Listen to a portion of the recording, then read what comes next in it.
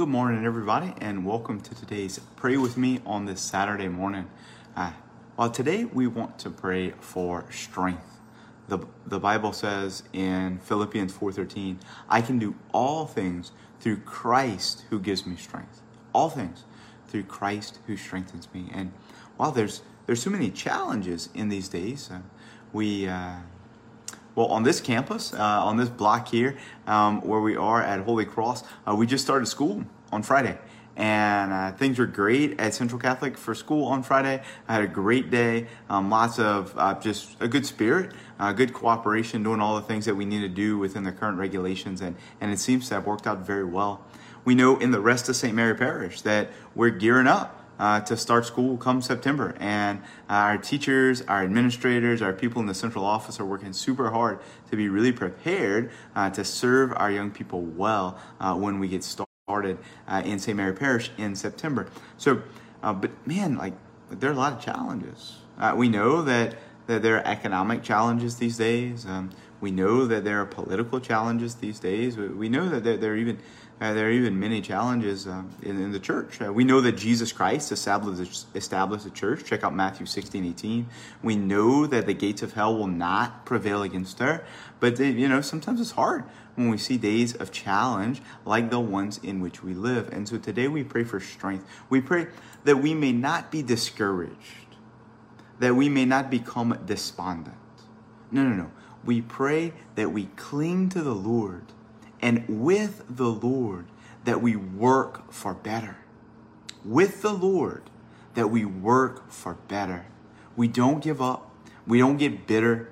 We don't start complaining or gossiping or all these kinds of things. No. We get down on our knees, and then we get up and work with our hands. That with the Lord, together as a community, we overcome the trials. We overcome the struggles, and we come back stronger. And so let's pray today for strength from the Lord. I can do all things through Christ who gives me strength. In the name of the Father, and of the Son, and of the Holy Spirit, amen. Lord Jesus, please give us the strength of the Canaanite woman who begged you for the healing of her daughter. Lord Jesus, please give us the strength like Simon Peter who got out of the boat. Please give us the humility to call out to you when we are drowning. Lord, save me.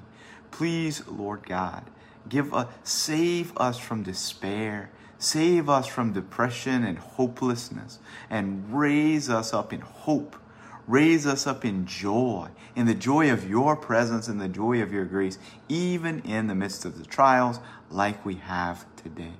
Come, Lord Jesus, anoint us with the oil of your Holy Spirit.